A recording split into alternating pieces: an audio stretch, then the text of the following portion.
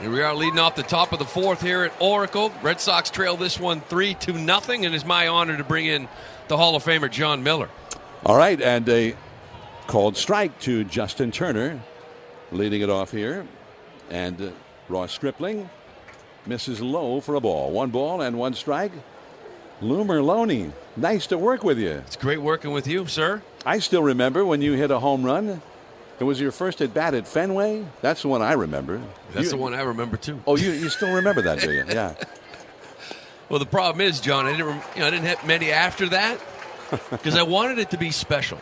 You kind of created a lot of expectations, though. Well, that's the whole thing. Stripling throws a called strike on the outside. 1-2 now to Justin Turner. I don't think Turner was very happy with that call. Turner hit a deep fly ball into left center his first time. Yastrzemski now playing right field for the Giants.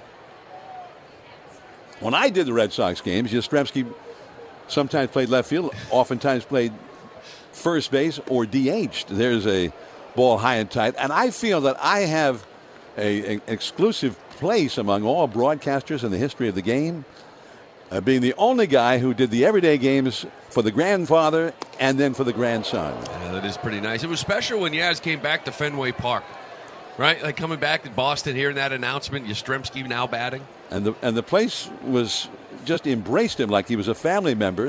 When I did the Red Sox games, it was such a long time ago. Carl Yastrzemski, was in his final years as a big league player, and he was much older than all of his teammates.